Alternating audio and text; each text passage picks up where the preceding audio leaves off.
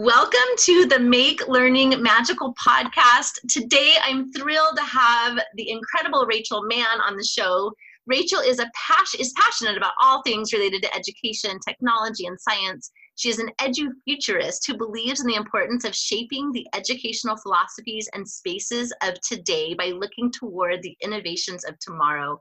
Rachael is a frequent keynote speaker at conferences and events across the country, and she speaks and writes about disruptive technology, education, and careers.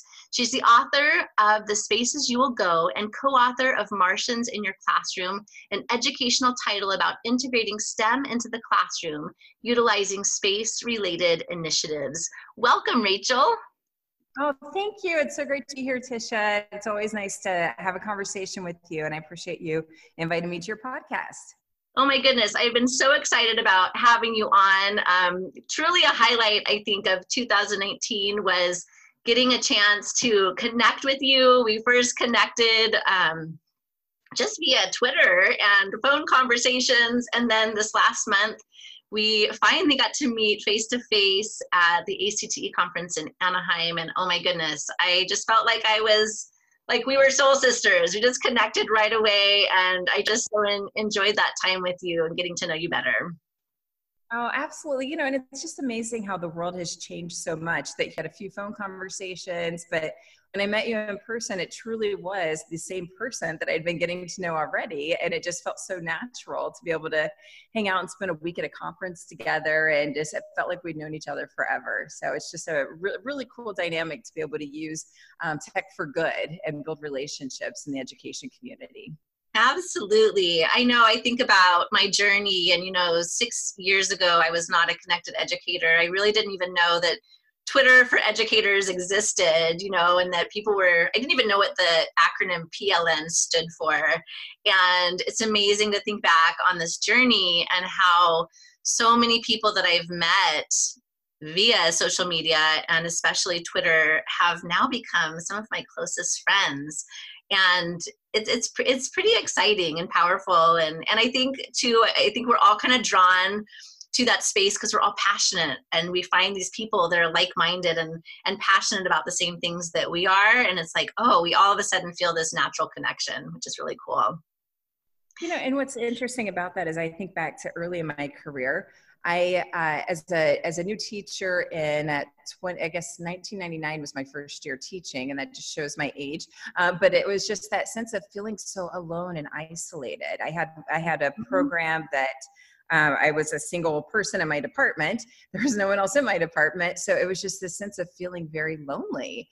And now with our connections through Twitter, LinkedIn, Instagram, all these places where we can connect, you don't feel isolated. You're able to connect with people and share strategies and ask questions and have this safe place, usually safe, to really go and connect with people and share those common threads and find solutions to them.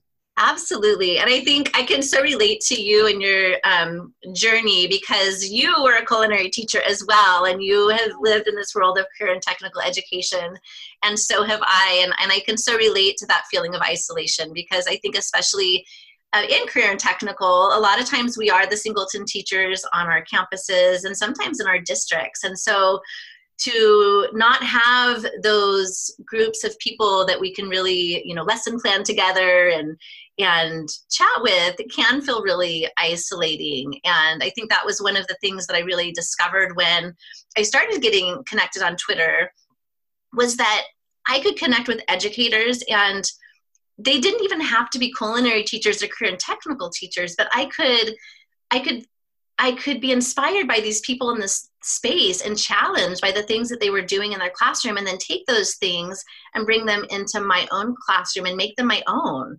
And it was like, I don't have to live in this silo of even just career and technical or just culinary. Like, I can learn from people across the globe that are teaching completely different contents, different grade levels, maybe, learn from coaches and administrators.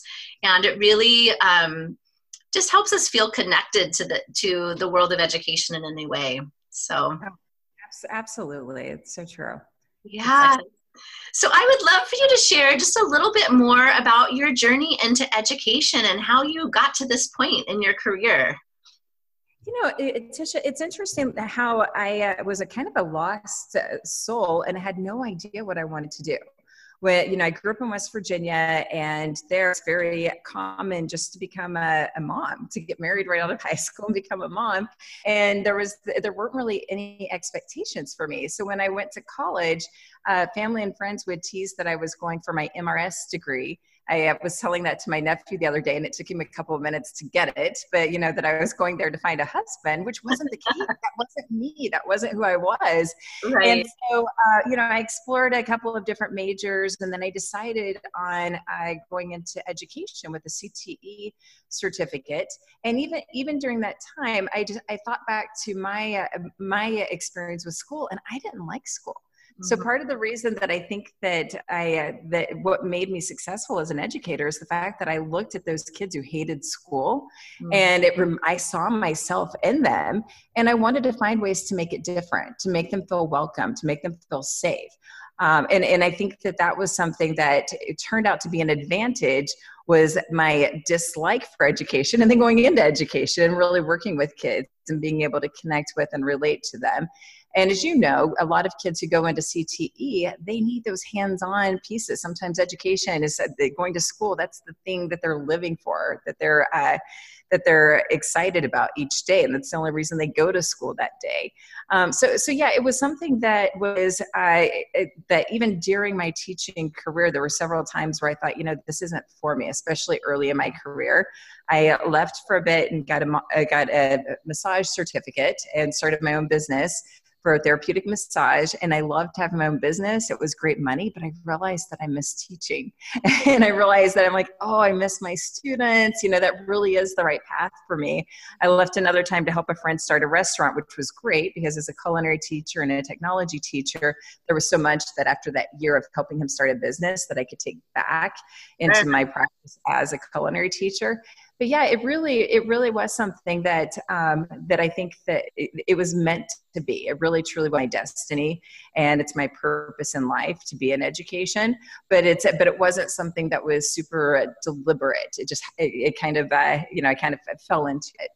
Right. That is awesome. And you have written 2 books. You have co-authored The Martians in Your Classroom, and you have just released recently, I was so excited to be a part of this at the conference in Anaheim at ACTE, The Spaces You Will Go, which is a children's book, and it is absolutely adorable. Both books are incredible. And I would love for you just to share a little bit about how did you become an author? How did this idea come in your head? And maybe then kind of go in a little bit to what the books are about. Oh, thank you. Thank you so much. And I'm so glad that you were there for that release, the debut of The Spaces You'll Go a few weeks ago. For the first book, The Martians in Your Classroom, I was actually, I was on a flight to LA that was supposed to be equipped with Wi-Fi, and it wasn't. It's a short flight, but in my mind, I thought, oh, what am I going to do for the next hour? So I picked up the Southwest Air magazine from the seat in front of me, and I opened it up. And right in the middle, there's this beautiful picture of Mars and a quote by Stephen Sanford about Mars being within reach, and that we could actually be on Mars by 2030. And then he starts, within the article, he starts talking about the education system and how important it is for us to transform education in order for these different things to play out. And, really, it made me think differently about education. And so I bought his book, The Gravity Well, and read that and was just blown away by everything in it. And just, I've always loved space, but to read that book and to really make the connections between space and education and how the two can really drive each other, it was just very fascinating for me. And so I was going to be in DC to do a keynote at a STEM conference, and I knew that he lived on the East Coast. So I asked him if I could do an interview and write an article for Techniques magazine that's through ACTE while I was out there. And so we did the interview. He met up with me. Fortunately, he was available that day, and we did the interview. And at the end of the interview, he asked me, he said, I really want you to write my next book with me. And I told him that he had the wrong person. I said, "Oh no, you have the wrong person." And he said, "No, I've been following your work through social media. I've looked you up online. And I really think that the work that you do really complements what I'm looking for." And I couldn't say no. It just felt like it was almost a divine appointment that I had to write this book with him.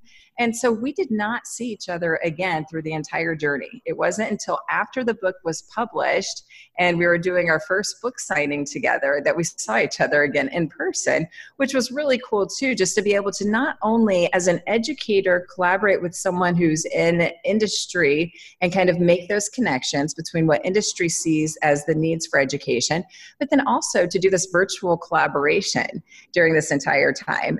So that was really I felt very fortunate and grateful to have that experience. And then the spaces you'll go, when I was working on The Martians in Your Classroom and was really digging into some of the stats on STEM and making the connection between this shortage of people going into STEM and education. If we don't have people teaching STEM, then we don't have kids going into STEM. And then we don't have these roles filled that are really going to change the landscape of the world around us. And that really got me interested in writing a children's book and also really focusing on, because when you look at the stats, we don't have a lot of females going into STEM. So I wanted the main character to be a girl, and just getting kids interested at a young age in becoming explorers and innovators, and looking at space as kind of a way to really raise that curiosity. So The Spaces You'll Go was kind of a spin-off because of this, the work that I did with The Martians in Your Classroom. And so that turned into the character Cass, with her sidekick, King of Blue, who is a stuffed animal by day, but then goes into a dream phase, and he's a life-size robot kangaroo. But they're exploring 17 space-related careers that are both on Earth and in space, but still connected to space. So it could be designing space suits. It could be working on flying cars as a mechanic, being just all of these different things that you could do. It could even be a space farmer, but just different careers that could get them excited about space. And also adding in some extra resources in the back. And we also were working on an online website with resources that teachers can use for free to help in the classroom for early childhood and for grades K through 2, to be able to make those connections in the classroom and get kids really thinking about all the wonderful things they can do at a young age. Well, it's an amazing book, and the illustrations are just gorgeous. It's just beautifully written, beautifully illustrated, and has such a powerful message. I love that you are able to open up the possibilities of what's possible and help kids start dreaming. Like, the sky's the limit. They can achieve whatever they want to, and be able to explore their passions. And so I just love the book so much. I love both books so much. And it was funny when I first read Martians in Your Classroom, in the first I think chapter, you talk about James Taylor, like you refer to James Taylor, and I'm like, oh my gosh, I can totally connect with her, because I love James Taylor. In fact, when I was in college, this would not be your typical like running, soundtrack or like CD, but I had my CD Discman, and I had James Taylor, and I would run to James Taylor, the greatest hits.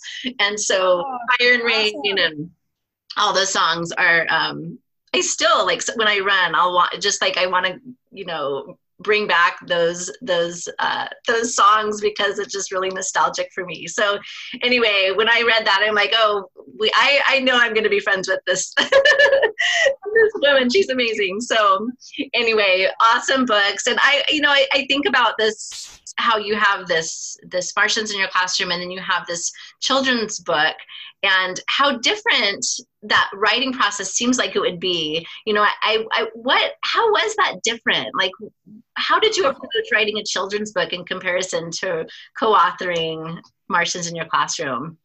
Oh, it was such a different process. And I didn't even realize at that time what a different process that it would be. But first of all, finding someone to publish the children's book was difficult. I went to 3 different publishers before finding a publisher that said yes, that they wanted to publish this book. The first 3 said no, children's books do not make money. They don't sell, which we both saw at the conference that that's not true. People were very excited, which I was so excited to see. But you know, my heart sunk, and I'm like, this book has to happen. I believe in this. It has to happen. And I found a publisher, initially a gal in Ireland who was going to publish the book, and she was fantastic, but it was just difficult working between the time zones. And then found Grapho House, and the publisher at Grapho House that I worked with, he's very passionate about space. He has 4 children. So he was even able to test out some of these ideas and thoughts on his kids. They helped with choosing the name, which, you know, asking which names resonated with them. But it was also, you have to I think a lot of people, I've had so many people say to me, I want to write a children's book. I've always wanted to write a children's book, but it's not just about writing a story. There has to be a purpose to it. You're taking complicated concepts sometimes, and you're explaining them for a child to understand. So it's much more simplifying the words, making them rhyme, which the Martians in your classroom is not a rhyming book. So getting the tempo, the beat down for that was something that I had to learn and work through.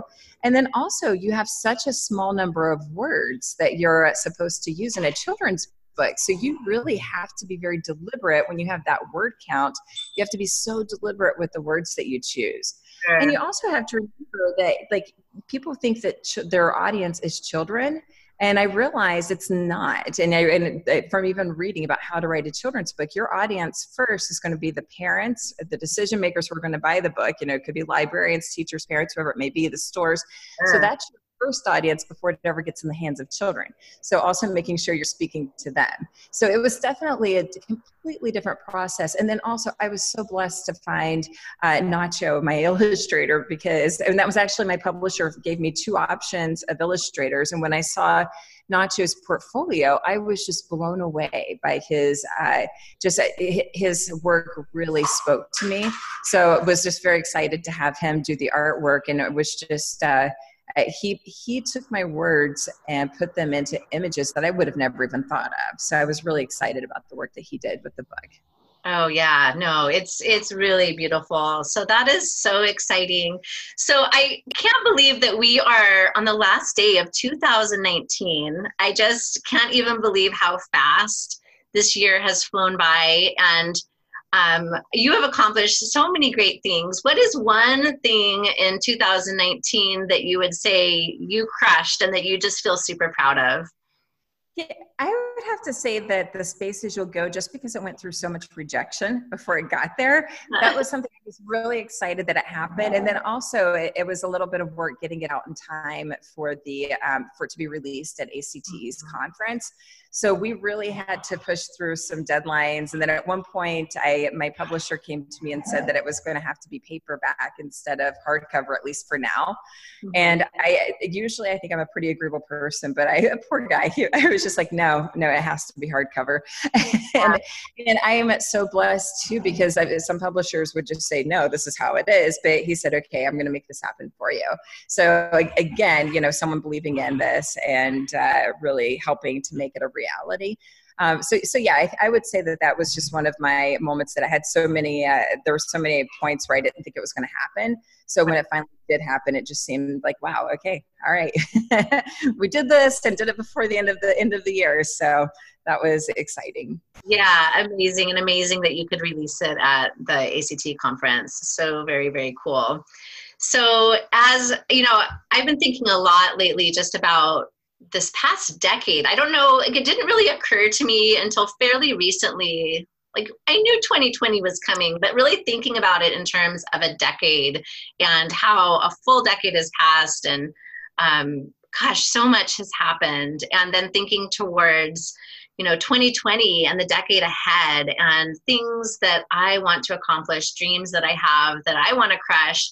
What are some things that you're looking to, forward to in the coming year, or maybe even projecting a little further into the next decade? Something that you really are.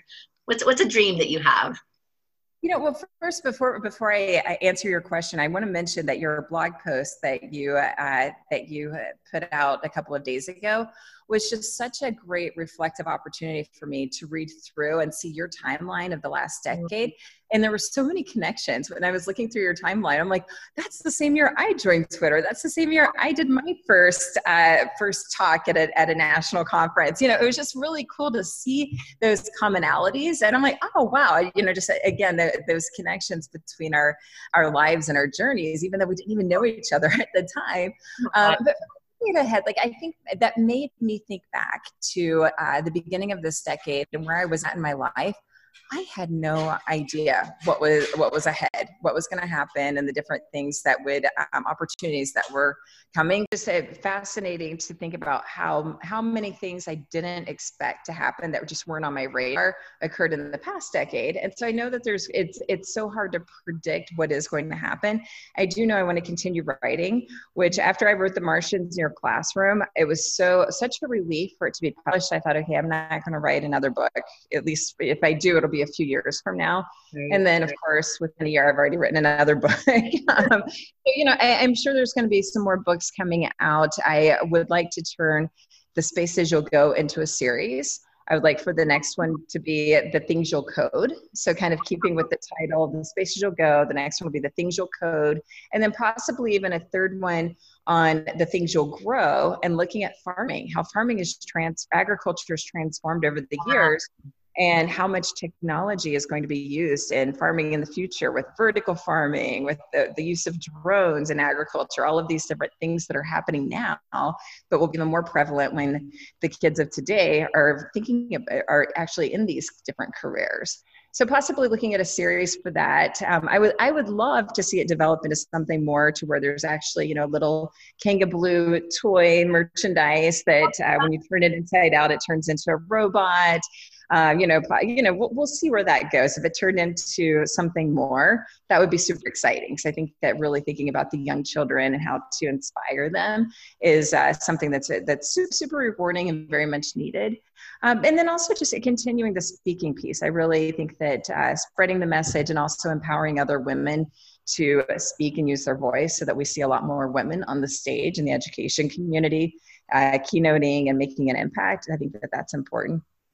That is so exciting. And isn't it wild, when you think back on your journey, how when we take leaps and we step out there out of our comfort zone to try something new, we get braver, right? And more courageous. And then that sparks new ideas and new things that we want to try and accomplish.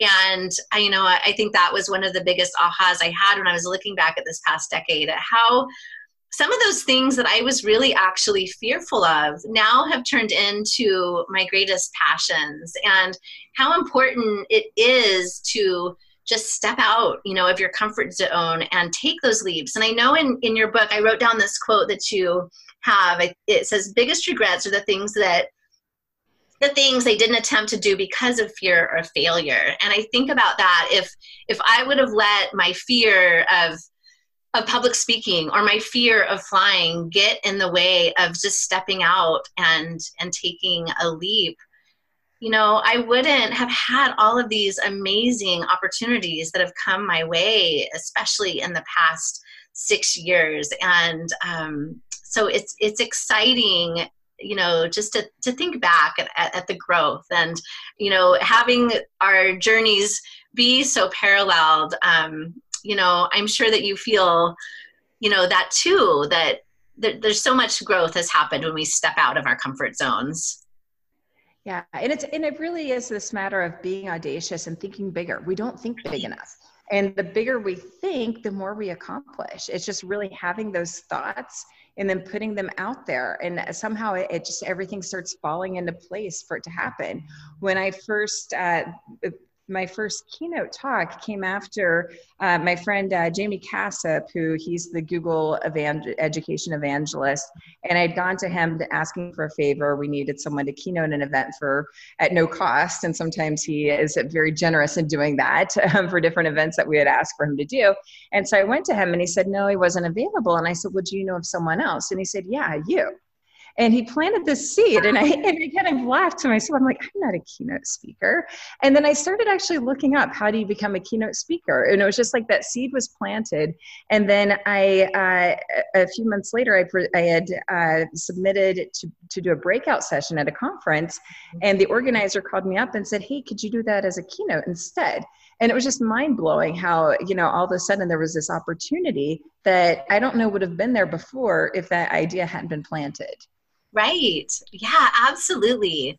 I think back on my first public speaking, at a conference event, and it was actually my business teacher in high school. She was working at we have these, yes, we call them ESD, education service districts, and she was in charge of tech for our region, and she was the one that organized our local tech conference. And I just recently become part of our ed tech cadre in our region, and I had started kind of venturing into gamification at that time, and I had shared with her, I think at the ed tech cadre meeting, about it, and she had reached out to me soon after and said, you really should present, at this ed tech conference. And I remember thinking, oh my gosh, I don't know, like that is so scary for me. And at the time I had really been connecting with Michael Matera, author of Explore Like a Pirate, about gamification. And I remember talking to him and saying, they've asked me to do this. I just don't know. I don't think I can do it. And he says, yes, you can do this. And so sure enough, I did. And I was so scared. It was a day that it was my son's birthday. I remember I was helping choreograph this Milli Vanilli lip sync contest at our school. It's like a dance competition between classes, and I thought, I just don't know that I can do this. And I was just nauseous. And I remember being outside of that room. A couple people had come out of the session before, and I thought, oh, good, there's not very many people. This is kind of out of the way room. I bet no one's going to come. Well, people started flooding into the room, I think because the keynote speaker was talking about gamification, so they probably thought I was the keynote speaker. So by mistake, they probably came to my session. And it was just, they had to actually turn people away. And I was like, I cannot believe this is happening right now. But then as soon as I started sharing my passion, then I was like, okay, like this is awesome. Like I get to share something that I'm super passionate about. And really that was all it took, was that one leap, that, really stepping out of something, really stepping out of my comfort zone in an area that was really a place of fear for me, and then experiencing, I don't know if I would call it success, but experiencing this, wow, this is what I'm supposed to be doing right now. I need to be sharing my passion. And so it's, it's those people that believe in you too, right? Like Jamie believed in you. He believed that you could do it. And just like Michael believed that I could do it. And I think that that's really so important to have those people in your life that can kind of encourage you and push you out of those comfortable places, saying, no, this is something that you can accomplish, and you need to.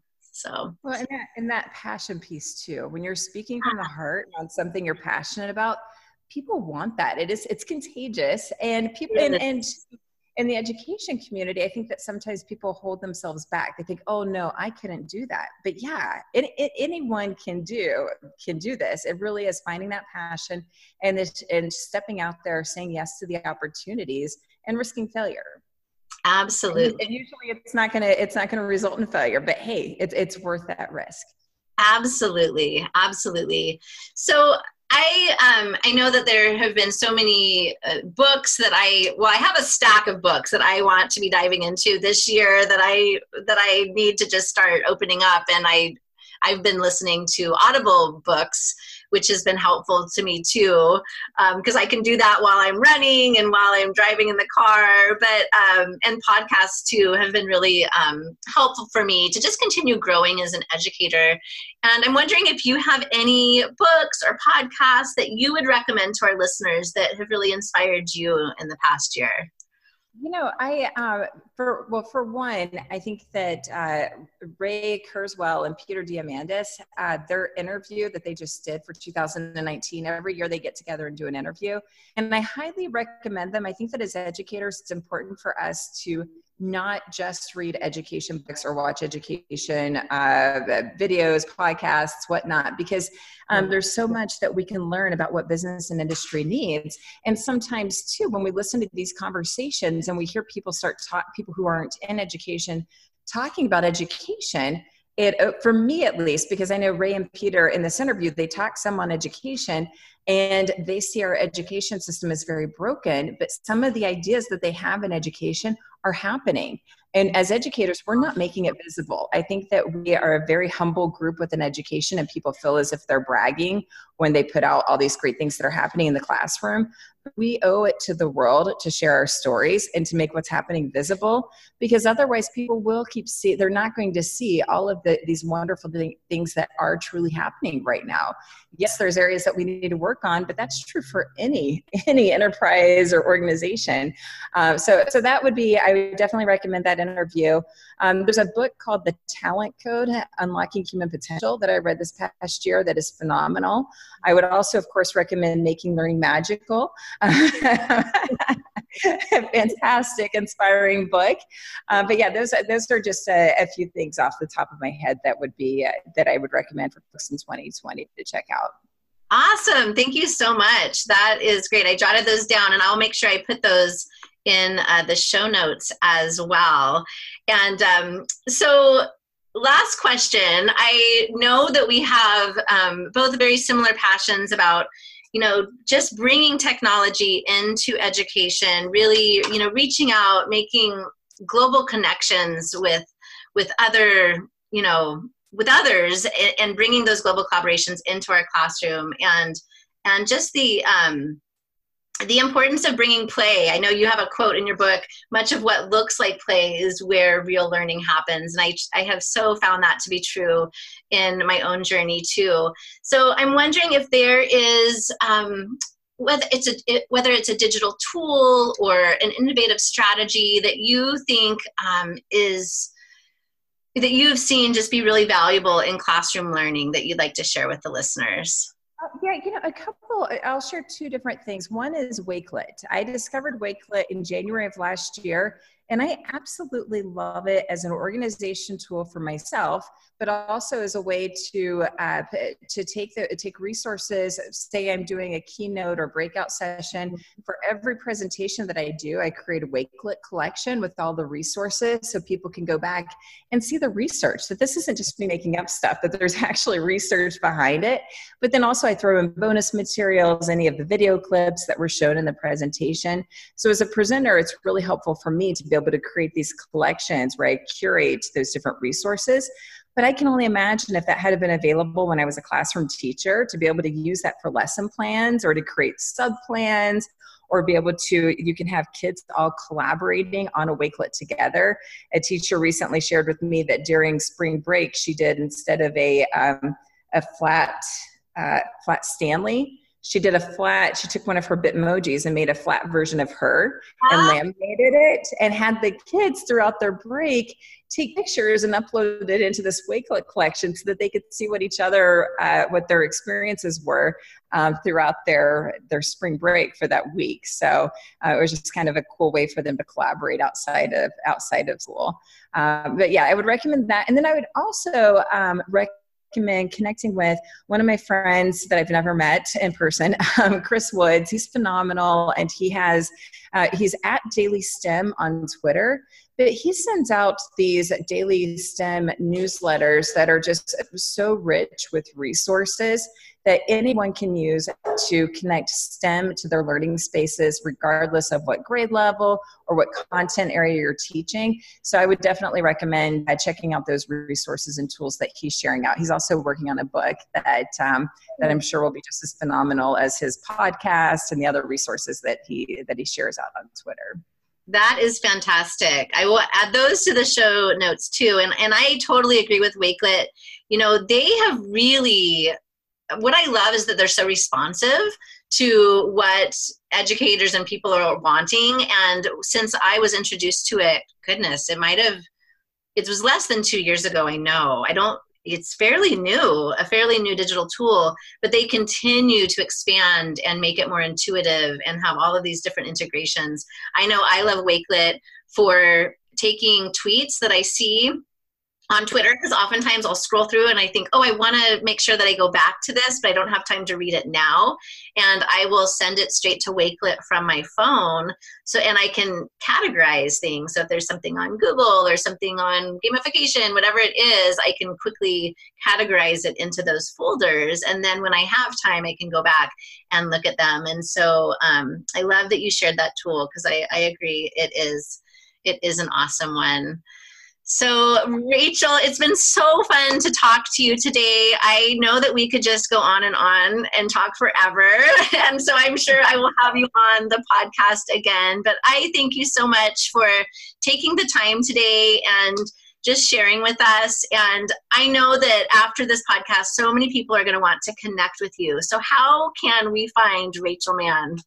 Well, thank you so much for inviting me. This time has gone by so fast. I love it chatting with you, and I would love to connect with listeners. If you look up at Rachael EDU, and that's RACHAEL EDU on Instagram, LinkedIn, Twitter, you'll be able to, or even Wakelet, you'll be able to find me that way. On Facebook, I'm Rachael Lynn Mann, but you can also visit my website, www.rachelmann.co, and connect with me there as well.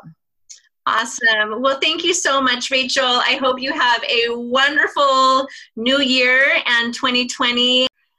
Thank you, Tisha. Happy 2020. Happy 2020. Have a magical day, everyone.